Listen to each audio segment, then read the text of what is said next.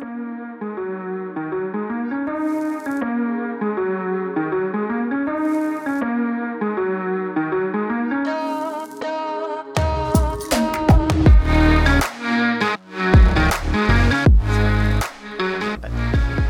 Crusaders, to the newest episode of the Nerd Crusade podcast. This is episode 21, I believe. We are, episode 22. God, you can't even remember it now? Episode 22 right now. This week we're going to be talking about Secret Invasion. Yep. I've been calling it Secret Wars the entire time leading up to this. You've been calling it what the comic book, I believe, originally called it. Not a comic book, it's Secret Invasion. Well, what was Secret Wars? There's Secret Wars is, I think, it's the Spider-Man and Venom starting line. It might be. Well, maybe that was hopeful thinking on our behalf of having Spider-Man and Venom. Secret Invasion started this week, and we'll go over each episode every week as it comes out. So every episode moving on to the show is you're going to have a Secret Invasion section, and then we'll talk about what other stuff coming up. Other thing we're going to talk about is some news with the Activision and Xbox acquisition, and kind of a full recap of what all went on with the showcases that happened earlier this month. Because everybody had a little bit more information to drop here and there, and there's been a lot of information dropping in the FTC hearing that just started. Yes. Which is pretty interesting news across the board for a lot of things.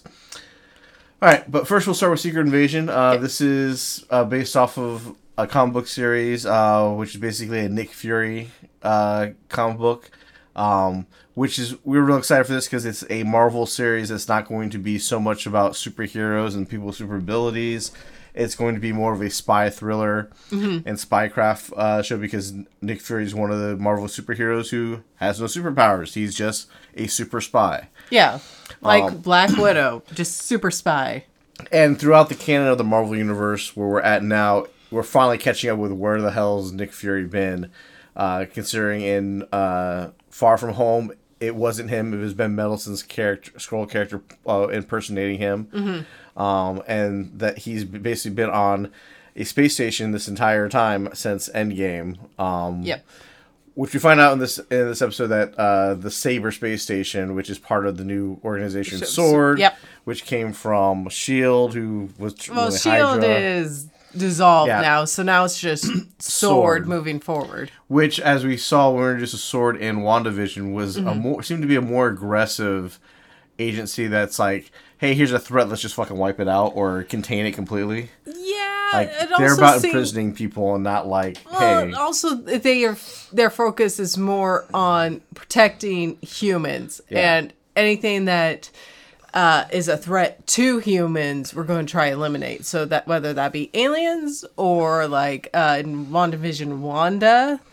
So that's from the MCU perspective. That seems where SWORD is headed. Which, if they start implementing X-Men, that's where you can start having the Sentinels start appearing out of and all that stuff. They either be a spinoff of this organization or be coming from SWORD. But we finally get to see kind of the snippet at the end of Far From Home where you see Fury on this space station on this beach holodeck, and then he shows this huge space station that he's at. We get to kind of see what that completely is, and that there's a giant space station that they're building for a galactic defense against aliens, because that's the biggest threat that Earth has come across, that there's aliens out there, and we need to stop them. And some of them want to attack Earth, as they saw in the Avengers. And most people don't know about Thanos, but the higher-ups at least know that there was this alien Thanos that basically wiped them all out. Yeah, well, it seems like the higher-ups knew about Thanos, because probably Natasha let him in the loop, or after the fact that it happened, not so much during during the immediate threat. Yeah, after the fact, during that 5-year gap, I'm sure there was a lot of notes taken down of here's what happened, and only the higher ups got that. So for a non-spoiler kind of concept of this, we both are kind of at the point, same with our friends when we watched it a second time with them. Which I'm glad we watched it a second time. Is that we need a second episode to see really where this is going. And how this is going to feel throughout. Is it going to be like a Jack Ryan? Is it going to be more... like a Mission Impossible? Yeah. So it's just trying to flesh out exactly what the feel is going to be. Because right now it's kind of all over. Yeah, I was surprised we ended the episode with like a bomb going off and all that. Yeah, spoiler there. But like it's I don't feel like that's a huge spoiler because it's like it seems inconsequential to what's going on. Well, I think it's going to be consequential. Well, I mean, a bomb going off is consequential. Well, the fact that they're talking about a dirty bomb and then what happens is not a dirty bomb. Yeah, so you're like, okay, so where's the true dirty bomb? So, but that's also somewhat confusing too. That this whole time you hear about, oh, these dirty bomb materials were stolen. They're going to be making a bomb, but the bombing is going to happen on this day. Okay, the bombing that happens is not a dirty nuclear bomb. Right. So it's kind of weird how that plays out. That's why we probably need a second episode for it. But basically, this is the comic book series. What this is that the scroll that showed up 30 years ago in Captain Marvel were promised by Nick Fury and Captain Marvel that, hey, we're going to find you a planet. And that's why Captain Marvel has been gone for all that time. 30 years. For 30 years plus between her movie and Thanos, right? She doesn't come back until she gets paged for Thanos. She's supposed to be out there trying to find a planet for the scroll, but comes back and empty-handed anyway when they come back to deal with the Endgame events. So whether or not she checks in with the scroll or whatnot, we don't know because you don't see that actually happening. And all we know is that she's out wandering around saying there's a lot of problems everywhere in Endgame. That's keeping her occupied. So obviously she hasn't found a planet for them. And so basically this is a story about how the Skrull youth... The younger Skrulls. ...feel betrayed and lied to. And now they are putting together a plan to just take over Earth. Which is kind of like... In Captain Marvel, the Kree were wiping them out because they were basically an invasive species that if they land on a planet, they can eventually take it over because they're shapeshifters and they can hide amongst the population, get into places of power, and then eventually overthrow it. So whether they want to do it fast or slow, they could go either way. But they're like the ultimate spycraft type of species. The Kree was trying to wipe them out because they posed a threat to them, but like. Refugees of their planet is what gets kind of saved in Captain Marvel. Yeah. But now we're kind of seeing that more militant, aggressive side of them come out here, which would play out to be very interesting because, like, the whole tagline of the comic books was apparently, like, who do you trust? And so this whole show is going to be about who do we trust, who we don't trust. Who's a Skrull, who's not a Skrull. As we get into it, you'll understand why. Or if you've seen the episode, you definitely understand, like, wow, didn't think that person was a Skrull, and then they're a Skrull. Yeah.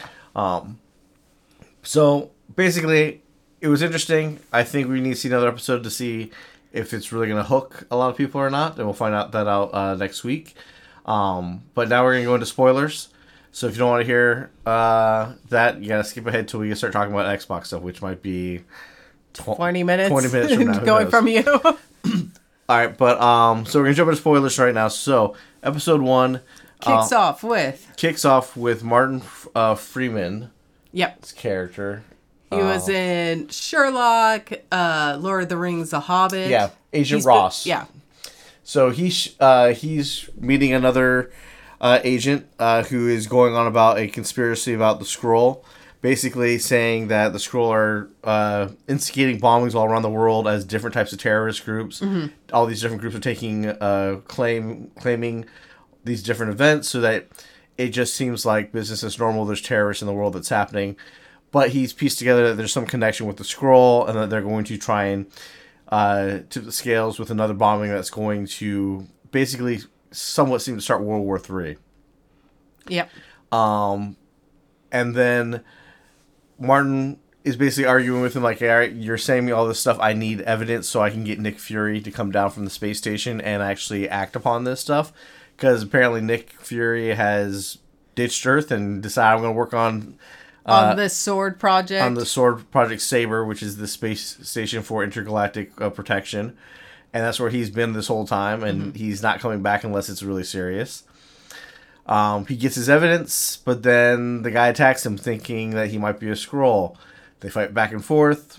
Agent Ross shoots him. Leaves immediately. And then he's immediately tailed as soon as he leaves the house. So he's called for extraction point from Agent Hill. Yep. So she's given a point to go to get out. So like they're running. So he's being chased by this large Russian person who's yelling at him. They end up on a roof. he decides to try and jump from another building. Which there's something weird about that, which we'll get to. That he tries to jump to another building, misses, falls, basically breaks his leg, falls to the ground, is barely alive when Maria Hill gets there, and then basically kind of dies. And then Maria Hill has her gun on, Agent Hill has her gun on the guy chasing him. Turns out it's Ben Mendelsohn's character, Talos, because he shapeshifts back into Ben Mendelsohn, who playing Agent what? What's Ben Mendelsohn's character? It's just Talos, but he's playing... Yeah. They'll refer to him as the character's name that he was pretending to be in Captain Marvel as Agent Wells or something. I can't remember. Yeah. But he shows up, and then she's like, hey, we see that Agent Ross turns into a Skrull. She says, hey, he's with you. He says, no, he's not one of us. He's one of them. And then you see him turn into a Skrull. Yeah. Which brings the question, was that really Agent Ross, or has Agent Ross been a Skrull this entire time? Because remember, Agent Ross is married, or has at least an ex-wife. Yeah. No, he was married, but he divorced, because we found out Lady Hydra and him used to be married. Yeah. So in Wakanda Forever. Yeah. And the last we saw, Wakanda was breaking him out of prison. Well, on the prison bus. Yeah, on the prison bus. And here, he's clearly still working with Sword with no problem or anything. Yeah. So there's a question of, was this Agent Ross? Was this not Agent Ross? We don't know. Maybe he was. If he was a Skrull this whole time, that still does make sense. Because you gotta remember, the Skrull's been here for 30 years.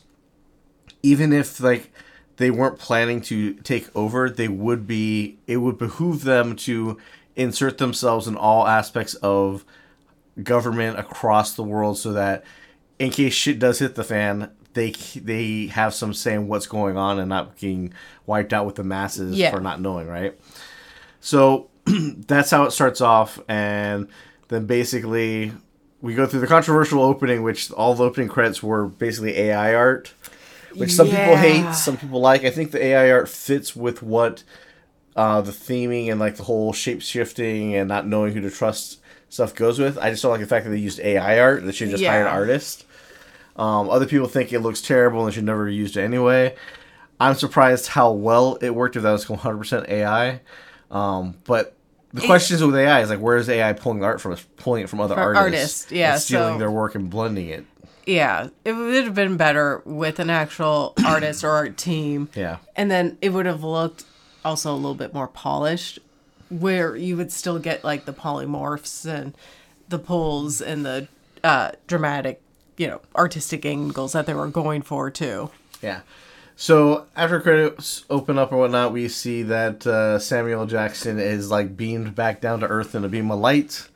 He is much older, big bushy beard. Great big bushy beard. No eye patch. Has a limp. Has a limp with his leg. He kind of has to fiddle with okay, I gotta start walking on this now. Which could also be well, he hasn't been in zero-G environment, but he's been in space. Yeah, so who knows how the gravity is truly it could be a little bit lighter gravity, so he might be adjusting to Earth's gravity or whatnot. So he limps along to basically, Hill shows up where he's at and picks him up and takes him to the safe house, where they explain what's kind of going on, that there's this huge Skrull attack that's about to be planned, that there was a attack on a facility, that a bunch of dirty bomb materials got taken away. When you see a dirty bomb to me, I'm thinking nuclear bomb, not homemade pipe bombs to explode somewhere. So unless I am wrong on that definition, which I don't think I am, dirty bomb in movies and television usually means somebody stole nuclear material and they're about to make a nuclear bomb somewhere. Yeah, something that will just completely destroy an entire city or town. Then not just a building. We also find out that Talos' wife has also died somewhere in the process, and that, for people who aren't keen on who she was, in Spider-Man Nowhere From Home, she was playing Maria Hill's character, who blew up the drone right in front of Nick Fury's character at the climax of that movie. So it was Talos and his wife pretending to be Nick Fury and Maria Hill, or Agent Hill.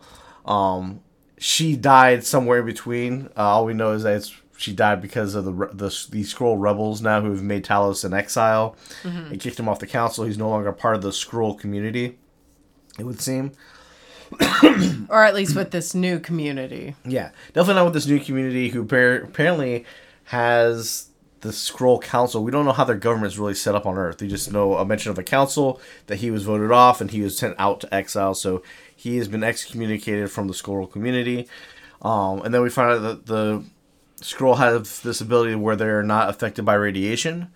So that's new. Yeah, we weren't told that before.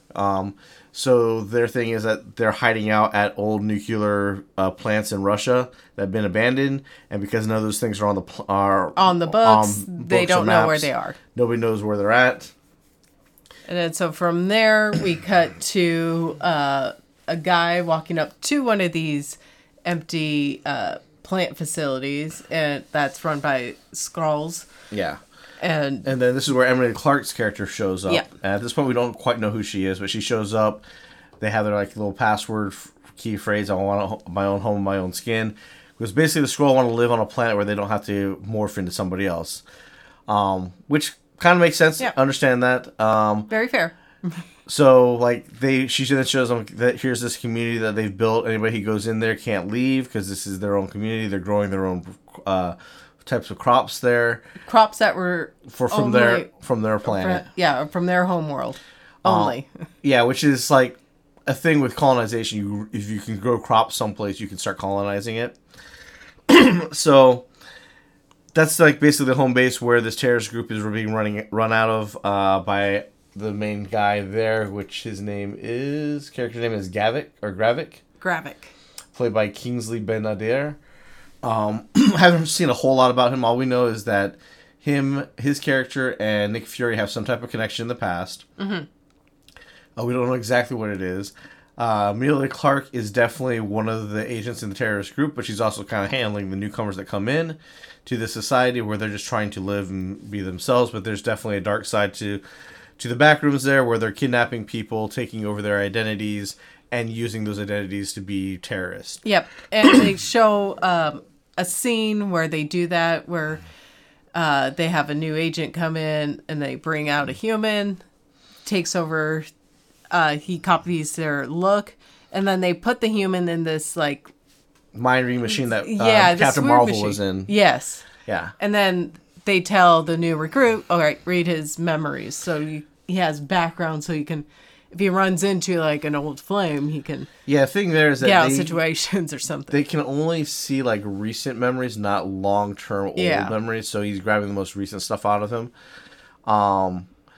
So that happens, and then we see that Emily Clark is sent out on a mission and whatnot. Mm-hmm. Meanwhile, Nick Fury, after he gets his lowdown, he goes for a walk in the middle of the night in Russia, gets picked up by MI6 agents, and that's where Olivia Colman comes in, Yay. who plays the MI6 main operative in Russia.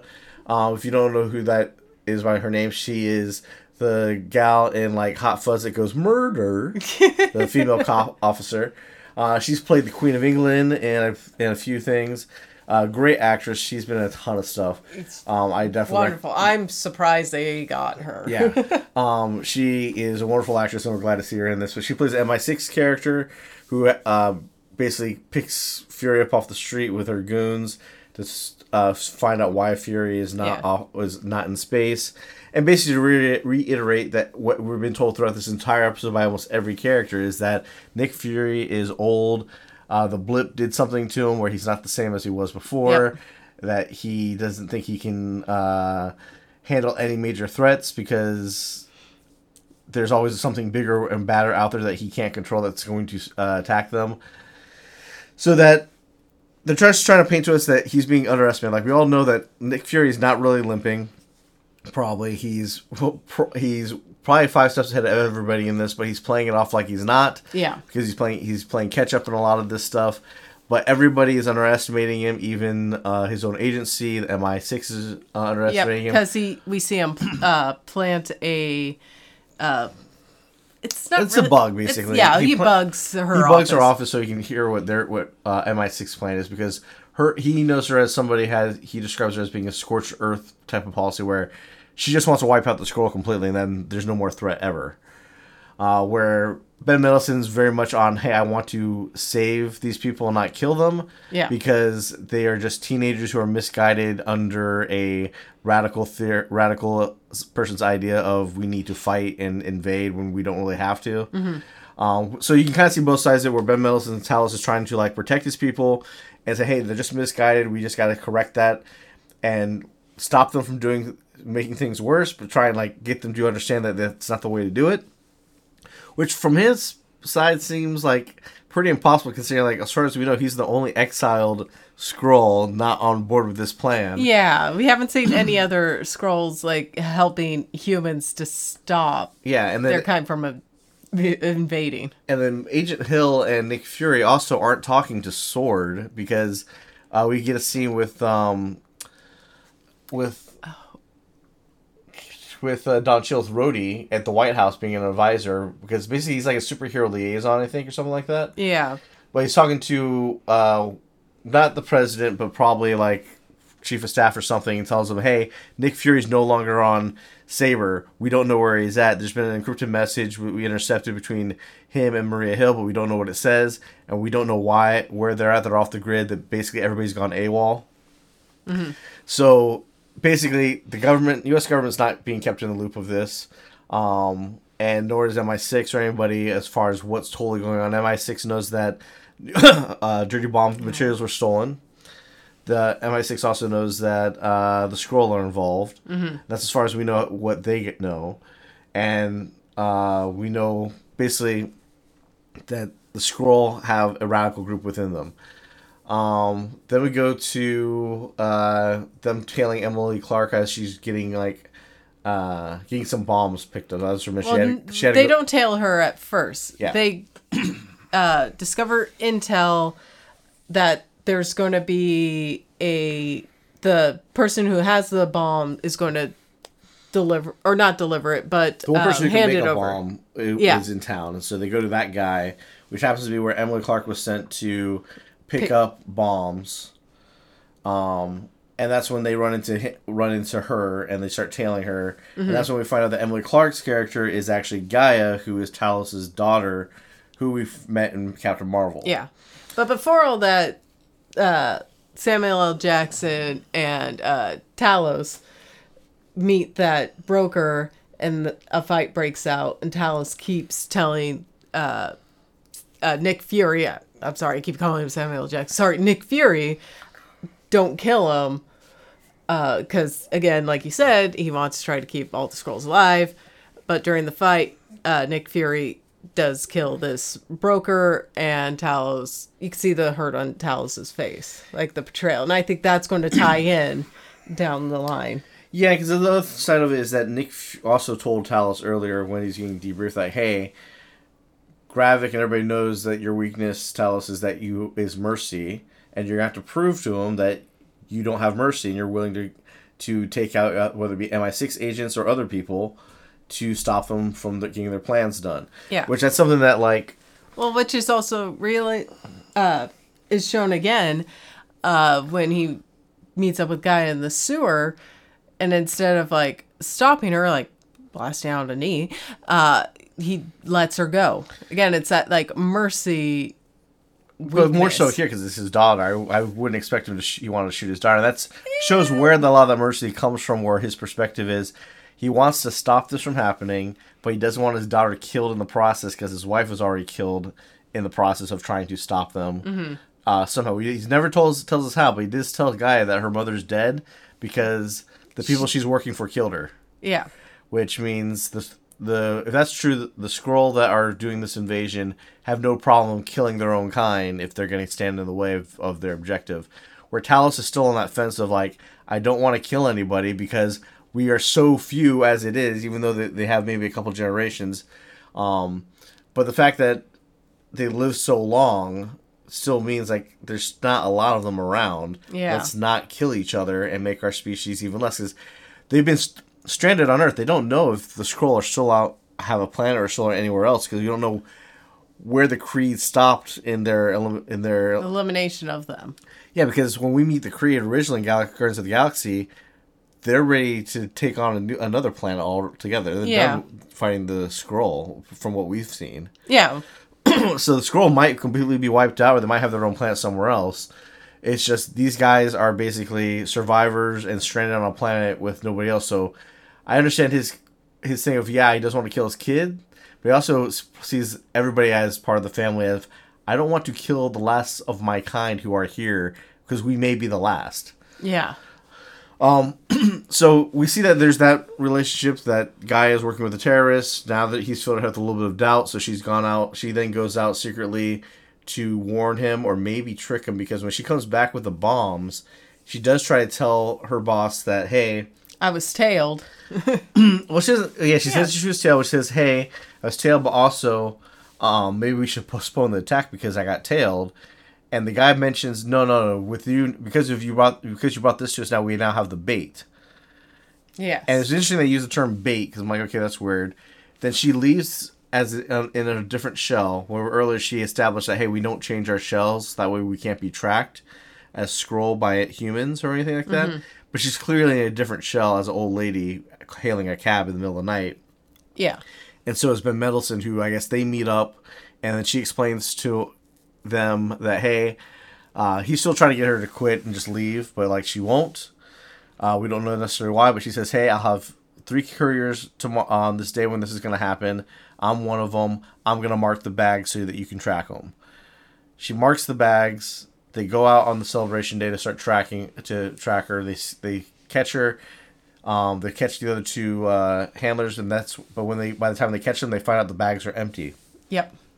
Which kind of raises suspicions. Is Gaia still was this part of the plan as bait? Because it's more so than they needed to draw out Nick Fury and his group, or all any agents tailing them, set off these bombs in this public celebration. In this square. In this square, it's not 10 minute square. It's the square where the big towers are in Moscow. Yeah. I don't remember what that area is called, because I've never been to Moscow before. So, but it's the big colorful towers that you see in Tetris and whatnot. That's that square. The very iconic towers that they're like, here's Moscow. You'll see pictures of those towers. So in that square, they set off these bombs. These are not dirty bombs by any means, because these are just small explosions that go off. They don't even really bring down the whole towers. It's just enough to kill the people that's around them. And cause mass panic. Yeah. Because this is a huge square being filled up for a national Russian community day they've celebrated for centuries, basically. Yeah. So on that celebration day, they blow up these bombs. We find out that Nick Fury was basically wasn't trailing a bag at that point. He started trailing a shapeshifter, who shapeshifted into characters that he's run across throughout this episode. Mm-hmm. Then realizing that person is Gravik, who I don't know what the relationship is, but either Nick Fury is either his father, or maybe he's a godfather or something, because he knows Gravik for somehow. Yeah, they're close. And it's almost like Gravik has a grudge against Nick Fury for something. Yeah. So whether it's feeling like being abandoned or something because of the blip and the Nick Fury leaving, there's something going on there that we'll probably find out later. I don't know if it's in the comics, because I never read the Secret Invasion storyline either. But basically, the bombs go off. Gravik reveals himself. Gravik turns into Nick Fury, shoots and kills Maria Hill. Yep. So she gets shot and she dies. Yep. So we have a no Russian situation here. Yeah. Which again is also kind of weird, because we were saying all right, if it's a dirty bomb, I don't think Russian government would believe America would use a dirty bomb to blow up, to kill civilians or anything like that, to cause a war. Because clearly they're trying to start a war between America and Russia. Yes. But whether it's a dirty bomb that's a nuclear bomb that goes off and kills a bunch of people, that seems out of place for America. And then the fact that you leave one dead U.S. agent there when there's also MI6 agents running around town too. Yeah. Russia's got to know about them. That's not enough. Obviously, this is true that this is not enough to start the war, but maybe it's laying groundwork to start it for sure.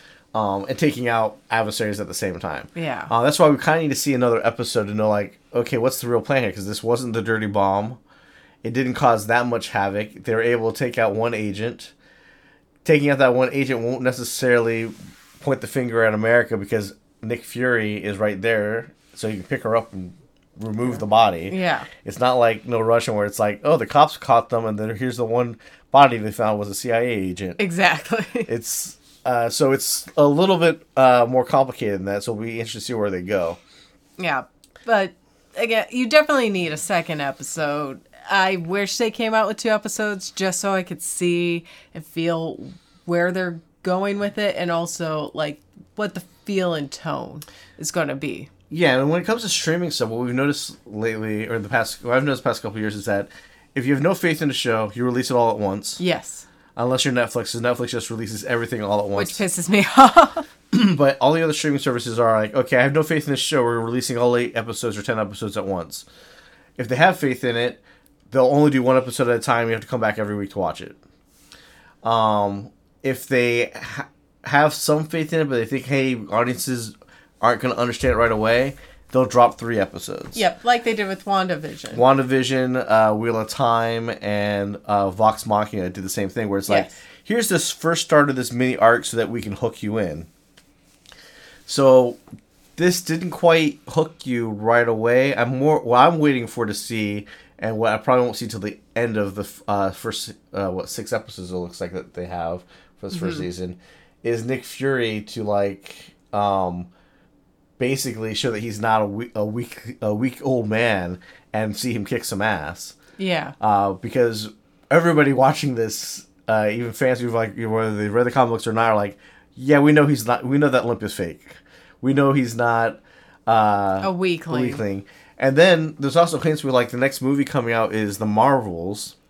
Yes. Where you see him back on Saber, back with his eye patch and his normal Nick Fury look. Yeah, because he's out there, and I forget her name. I feel bad, but the gal who was in WandaVision, where she got her powers, because she's out there. Was out there doing stuff. Working with him, yeah. So clearly, this is Secret Invasion is a transition period for Nick Fury to where he'll finally get over whatever bothers him about the blip, because we see him as a disheveled old man, big bushy beard and everything, right? By the end of this, he's gonna be back to being clean shaven, leather jacket, eye patch, back to the normal Nick Fury. So whatever, we're going to see that transition happen within the show, which that sounds interesting to me to see how he gets back to being his normal self, and what demons he has to overcome. That's why I think there's something bigger with his relationship with Gravik, whether it's he's a father or he was a father-like figure for him or something like that. We don't know. We just have to find out. Because remember, he met these people 30 years ago when Nick Fury was much younger and just an agent and not the head of S.H.I.E.L.D. or anything like that. So there's a lot of history that can be put in there. So will be interesting to see where they go. The casting is spot on for everything. I'm excited to see where these actors go with it all. But 6 episodes, I thought it was going to be like at least 8 or 10. I'm surprised it's only 6 episodes. It's very short.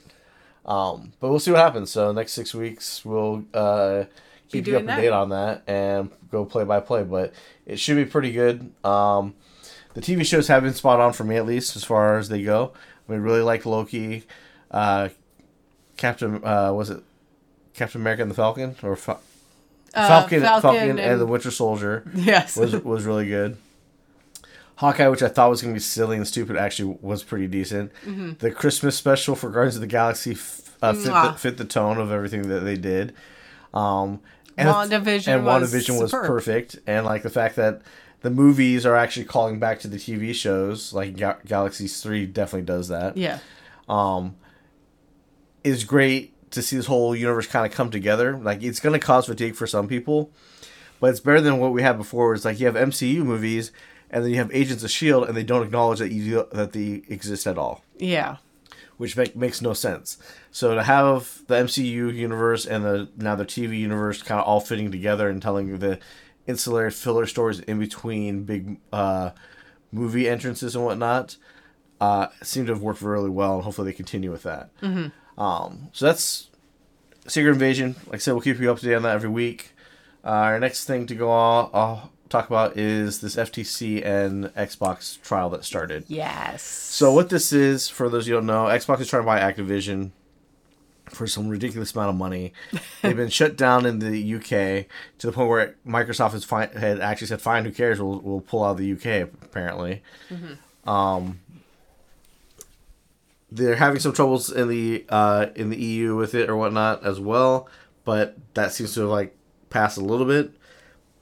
But now the FTC has filed an injunction to stop the merger from happening. I think they have until the end of July to finalize it. Otherwise, it's going to be kind of kaput, basically.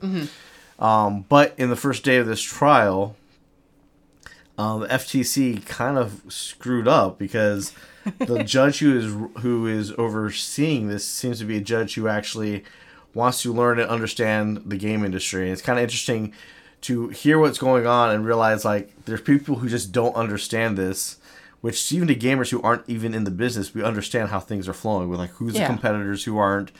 FTC first tried to sit there and point out that the Nintendo Switch is not a competitor to Xbox and that they can't be because they don't have the same resolution. And Phil Spencer took the stand to answer questions and flat out told him, like, no, I get market research on all my competitors, which includes Nintendo and Sony. And shows that we do see that Microsoft does see them as a competitor, and kind of throughout the whole argument that resolution was the only reason why a Switch isn't competing with an Xbox, where Phil Spencer painted a good picture of like, no, people go into a store and they're going to buy a console. They're probably only going to buy one. What are they going to buy? A PlayStation, Xbox, or a Switch. They're not going to go buy a Switch and then buy another one.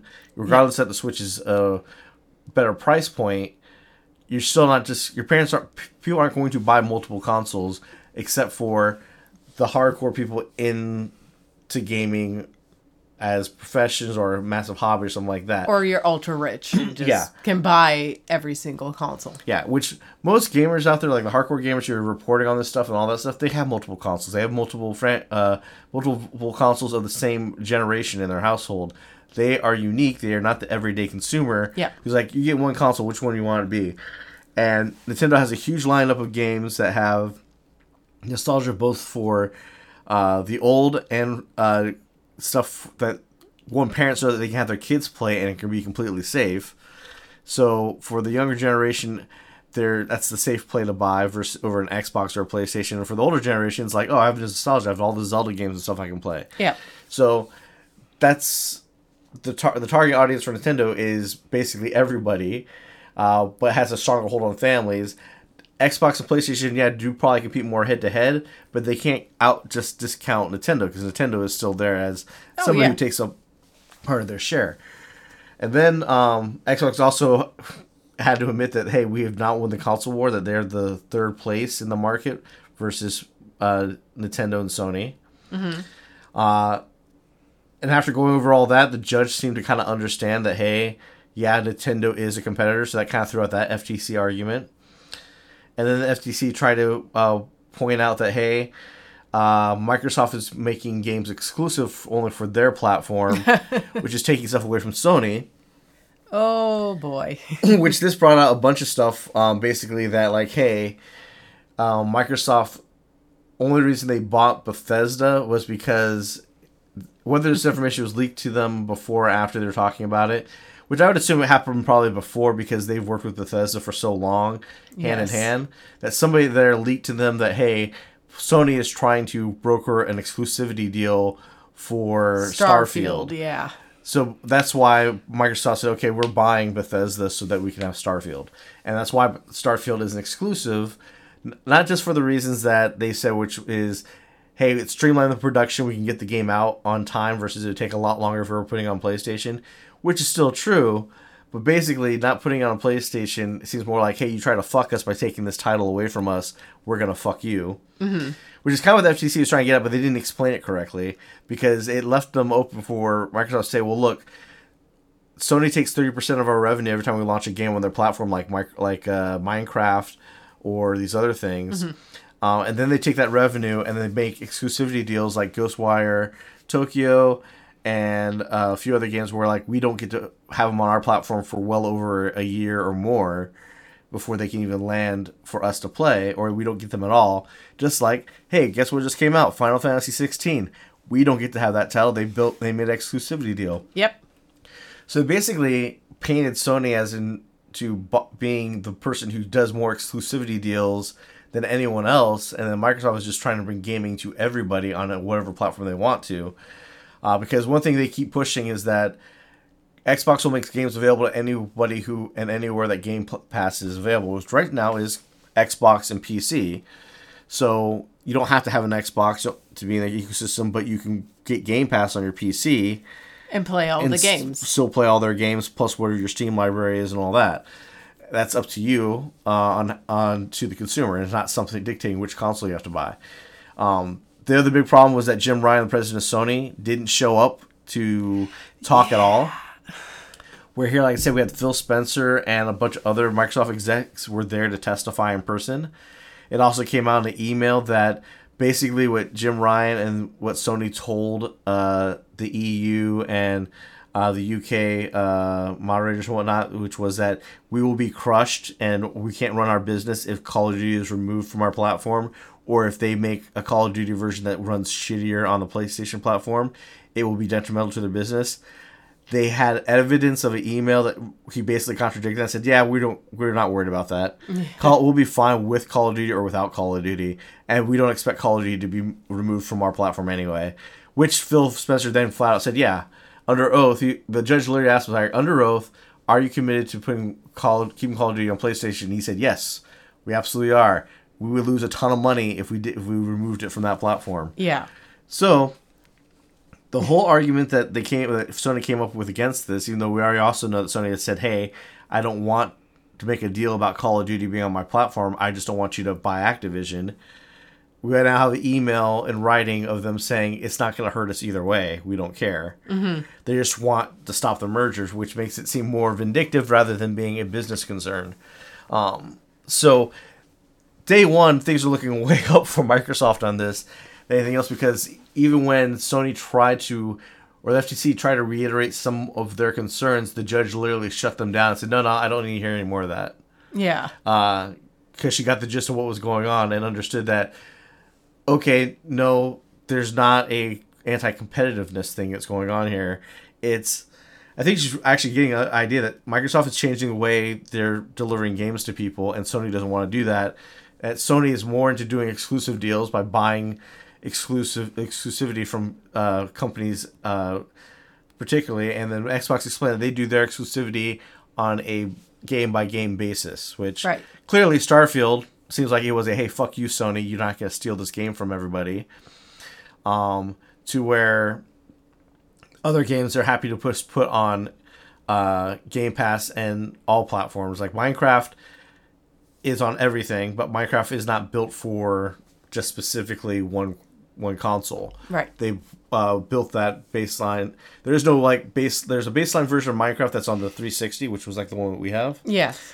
But like the Minecraft Realms, which is on everything, is what like all the PC people are playing. Anybody who's like really into Minecraft, they're playing the newer stuff. They're not playing the old base game. That was built for either for the PC model one or the one for the console or this one. But the fact that the judge has been really receptive to all of that is very interesting. So maybe this might be the first time something like this could get overturned in the UK or the EU. But if the FTC basically looked really incompetent and unprepared. Yes. Thinking that this was just going to be a pushover. And a walk in the park for them is how they came into this. Yeah, and so it's going to be interesting to see how the rest of the hearings are going to go. Yeah, I think it continues this week. I don't know when it says. I think they have 4 to 5 days for Microsoft to basically prove their case to the court and get thrown out. If it gets thrown out, then they can possibly close on the deal by the end of July as needed, and then it'll go through. And then that's probably better for all gamers, honestly. I mean, people are bitching about, at least the Sony families are bitching about this acquisition or bitching about Starfield. Like, the stuff that I've seen on Hot Takes that people have been making videos on isn't just like, I don't understand how business works. It's like, I don't understand how capitalism or anything works. The people saying, no, they should make Starfield exclusive for PS5. It would be so much better for gamers. Like, no, how is that better to make it just an exclusive for your console, you idiot? Yeah. Like, that's just stupid. That's like Bethesda, that's so stupid for Bethesda to do something like that because they're losing out on so much revenue from PC, from Xbox. It makes more sense to do it as across many platforms as possible to get all the people that you can't get off of just one console. Yeah, and in all honesty, the biggest platformers right now might be Sony, but the biggest one is PC. It's always going to be PC. Play PC, regardless of the fact that being a PC gamer means you have to have a $2,000 rig. You have to constantly update your memory and your graphics card to keep up with recommended needs. Like even Cyberpunk, that's Phantom Liberty, that's coming out in September, has changed the minimum requirements for the base game of Cyberpunk. Yes. There's people who bought it, who are running it now, who may not be able to run it when Phantom Liberty come out because they have to update their graphics card or add more memory or processing power to their PC. And those upgrades are super expensive, where a console, which will usually last maybe a 10-year life cycle or 7 to 10-year life cycle, at least anything that comes on it should run on it just fine. Yep. Plug and play. That's why people get consoles. But even with that, PCs have become the bigger market share just for the fact that games can run on multitudes of different types of hardware, which makes it actually harder to make for them, but that they can get the highest fidelity of graphics without any restrictions, where once a console's built, its potential is pretty much limited to what's in the box unless they build another version of it. It's like the PS Pro or the PlayStation or the Xbox One X and stuff like that. Which again costs a ton of money to do another hardware iteration. Yeah. Especially in the middle of a generation. And then as we've seen, isn't necessarily very great for developers or gamers, because then you have this issue like what we have now, where just now we're starting to where they're no longer making games to work on Xbox One. Yes. Or Xbox One X. Games that come out like Starfield will only run on a Series X and S. Cyberpunk only runs on S and X after Phantom Liberty. Nothing. More games that come out now are only going to be running on new hardware. You're not going to be able to run it on old hardware. Yeah. So backwards compatibility, yeah, that's the thing. They want games to be able to work from the past on new hardware, but new hardware games aren't going to work on old hardware. Yeah. So we're starting to see that where that wasn't very profitable to be focusing so much on making sure having so many iterations of the hardware within a generation, because it's hard to build a game for older, weaker hardware where you want to push it to the limits on the new hardware. Yeah, and that's what happened with Cyberpunk on release too. Yeah, it really should have just been developed for the Series X and S and not the PS4 new generation or Xbox One, where it ran horribly and they had to spend a year and a half fixing it. Yeah. It definitely had its bugs on the Series X and S as well, but I mean, it wasn't nearly as bad as the old generations. Yeah, they could have focused more on polishing if it was just on newer gen and higher end computers. Yep. The last bit of news that also came out of all this was that with the exclusivity thing that the FTC is trying to push, there was basically a leak or even an official announcement, but basically Indiana Jones was now going to be an exclusive game for Xbox. Mm-hmm. It was originally going to be a multi-platform PlayStation game with Xbox, but because they bought Bethesda, they changed that. So now it's only on Xbox and PC, and that's been officially announced in this trial. Okay. And that's also where the FTC kind of looks stupid, because while they're pushing this exclusivity thing, they're pointing out the Indiana Jones game being, hey, it wasn't exclusive, now it is, and it's a Disney property. Why are you doing that? And then Microsoft basically threw back, well, Sony has Spider-Man. That's exclusive to their platform. That's also a Disney-owned property. Yeah. What's the difference?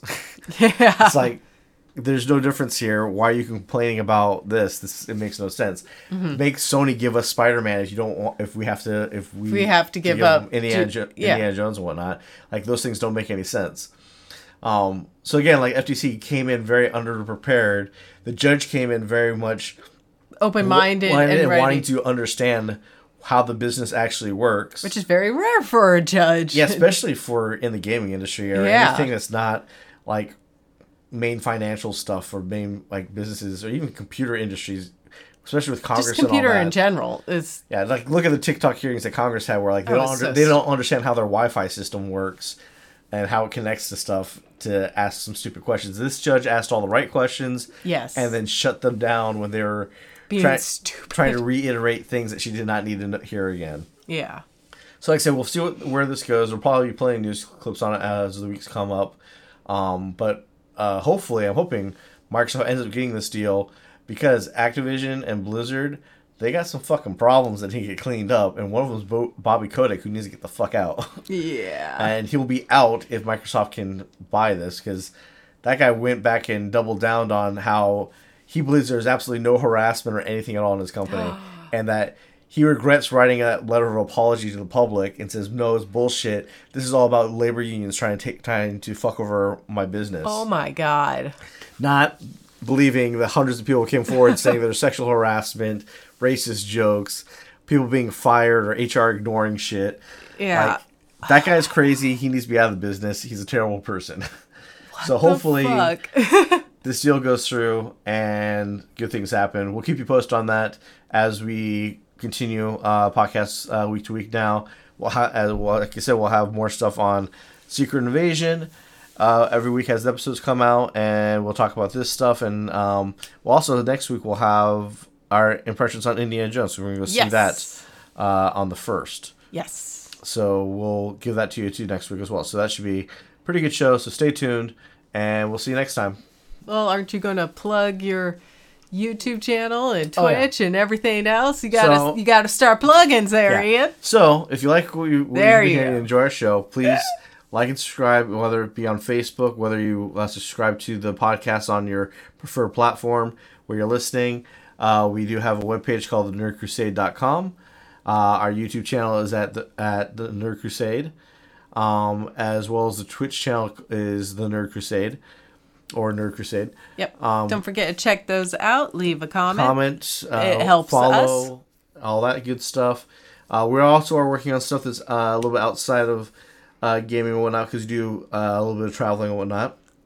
So we are working on a series that is still in the making. We're not going to start releasing until we have a few episodes done and made how we like. But we have started working on it and filming stuff. So we have that coming up soon, too, and you'll be able to catch that on the nerdcrusade.com. Yep, probably in the next month or two, we'll start releasing those videos out. We'll give more information when we start ready to dropping them. All right, thank you, and we'll catch you next time. Bye!